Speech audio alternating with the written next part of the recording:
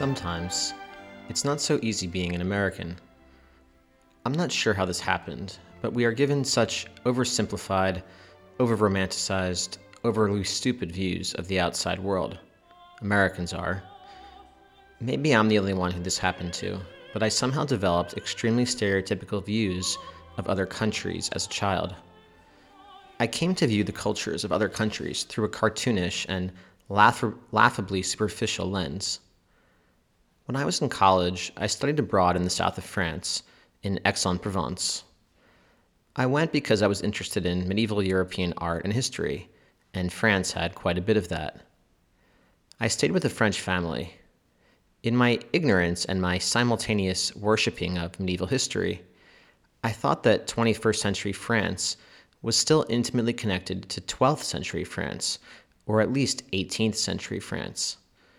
And so, during our evening meals, I would ask this French family questions about the great figures of France's past: Louis XIV, Joan of Arc, Cardinal Richelieu, and Henry IV, also known as Henry of Navarre. I expected this French mother to have some strong and meaningful opinion on Louis XIV, as though all French people eat baguettes, wear berets, and have a secret yearning to play dice with the Duke of Orleans at the Palace of Versailles. It took me a long time to figure out, and maybe I still haven't quite yet, that this France doesn't exist anymore. Because of globalization and modernization and thousands of other factors, the France we visit today is, obviously, just another Western democratic country. Do French people eat baguettes? Yes. But are there French people who prefer sushi or hummus? Also yes. Is someone in France right now wearing a beret and whispering poetry into his lover's ear? Yes. But for that one person, there are 1,000 more wearing New York Yankees hats and listening to shitty techno. The dream is over. Walk down the Champs-Élysées if you must, but I promise, all you'll find are the same bloated corporate retailers you could just as easily visit at your local shopping mall. But is the dream really over? Can visiting a foreign country, even in today's globalized, Americanized, touristicized world, take us back to the country of old, to the old country, to the country's ancient essence? The summer after I studied in France, I took a trip to Rome with my family. While we saw the Colosseum and the Pantheon and the Roman Forum and St. Peter's Cathedral, I hardly felt like I was rediscovering ancient Italy. We stayed in a hotel. The menus were in English. The sites were all swarming with international tourists. Maybe I just don't have much of an imagination, but I could not envision Michelangelo painting on the ceiling of the Sistine Chapel, or Pope Clement VII barricading himself in the Castle Sant'Angelo during the sack of Rome, or even local Romans excitedly discussing the invigorating ideas of the Renaissance with each other on the streets. Nevertheless, one particular moment from this family trip reaffirmed my belief in the worthiness of traveling to foreign countries to experience their ancient essences. My family and I wanted to visit St. Peter's Cathedral. We got into a taxi and asked the driver to take us to the Vatican. There was just one problem, however. The driver didn't speak any English. We said things to him like St. Peter's, Vatican, Sistine Chapel. None of it registered with him. Then, my mom finally said something which he picked up on. She said the word Pope. The driver perked up his ears. Papa? He answered. Yes, Papa, my mom said with a laugh, and we were on our way.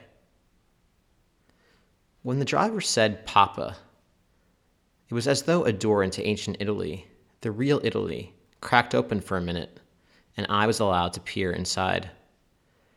I understood that, for Italians, the Pope is not just the Pope. He is Papa, a patriarchal, fatherly figure. The word Pope was meaningless and empty to the driver's ear, but the word Papa burned as deeply in his soul as it would have for a Tuscan peasant during the reign of Pope Julius II. What made this moment so stirring was that I realized that I could never have gained this insight into the original Italian psyche without setting foot on Italian soil and interacting with actual Italians. Moreover, this lost world could still be recovered in the 21st century. The Italy of history books had not been totally swept up and swallowed by globalization. And this moment occurred without our intending it or forcing it. It is not as though my family and I went in search of the real Italy. All we did was hail a cab. Simply being there made it inevitable that, at some point, Leonardo's Italia would open herself up to us.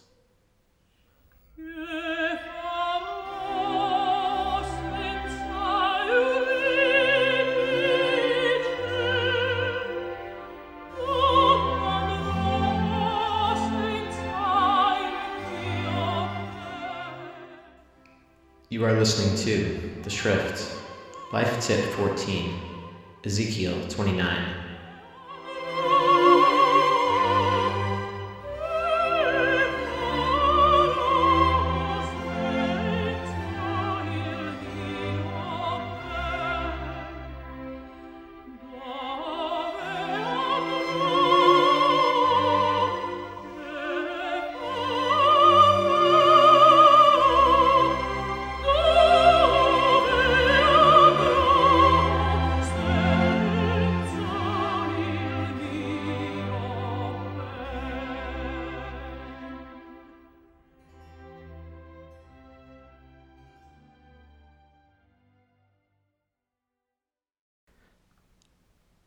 Climate change has been a double-edged sword on the human psyche.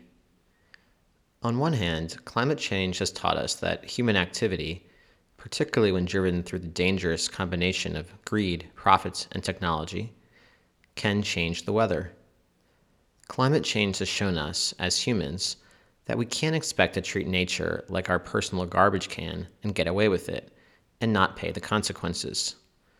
In this sense, climate change has been a humbling phenomenon. But, on the other hand, climate change has also, ironically, further boosted the human ego. We are now led to believe that, in fact, nature is a lot more weak than we had thought it to be. That which had been freezing cold for thousands of years is now, thanks to us, warm and sunny. The same can be said for culture. For thousands of years, if you went to France or Germany or Greece, you could expect to be marinating in authentic French, German, or Greek culture, respectively. You didn't need to do a behind-the-scenes tour to discover the real Greece. Everything was the real Greece. Today, however, we need to search out authentic cultures like we are dogs following a scent. Because of the iPhone and the internet and Netflix and H&M, all cultures have, to some extent, begun to blur together. Once more, the conclusion is a boost to the human ego, particularly the American human ego. Culture is not encrusted into societies, even if it had been hanging around there for thousands of years. Through human technology and human might, culture can be subdued. Yet, as my story of the Italian taxi driver may have showed, culture does not die so willingly. The same, I would argue, can be said about geography. Human activity has definitely made the planet warmer and created an existential threat. But in the media, we hear so often that the polar ice caps are melting. We see these images of thermometers with orange-red tips amid snow-swept backdrops. If you're not paying attention, you might think that visiting the North Pole is like going on a vacation to Florida. But guess what? It's still pretty darn cold up there. Franz Kafka wrote a very short story which seems to deal with this question in 1918. The story is so short that I'm happy to read it to you in full. Here it goes. Prometheus. There are 4 legends about Prometheus. According to the first one, Prometheus was tied up to the Caucasus Mountains because he betrayed the gods in favor of humans, and therefore the gods sent an eagle to eat up Prometheus's ever-regrowing liver. According to the second legend, Prometheus, because of the pain caused by the eagle's hacking beaks, pressed himself ever deeper into the rocks until he became eventually a single unit with the rocks. According to the third legend, In the course of millennia, his betrayal was forgotten, the gods were forgotten, the eagle was forgotten, and even Prometheus himself was forgotten. And, according to the fourth legend, one simply became tired without reason. The gods became tired, the eagle became tired, and the wound tiredly closed itself up. What remained was the inexplicable mountain. The legend tries to explain the unexplainable.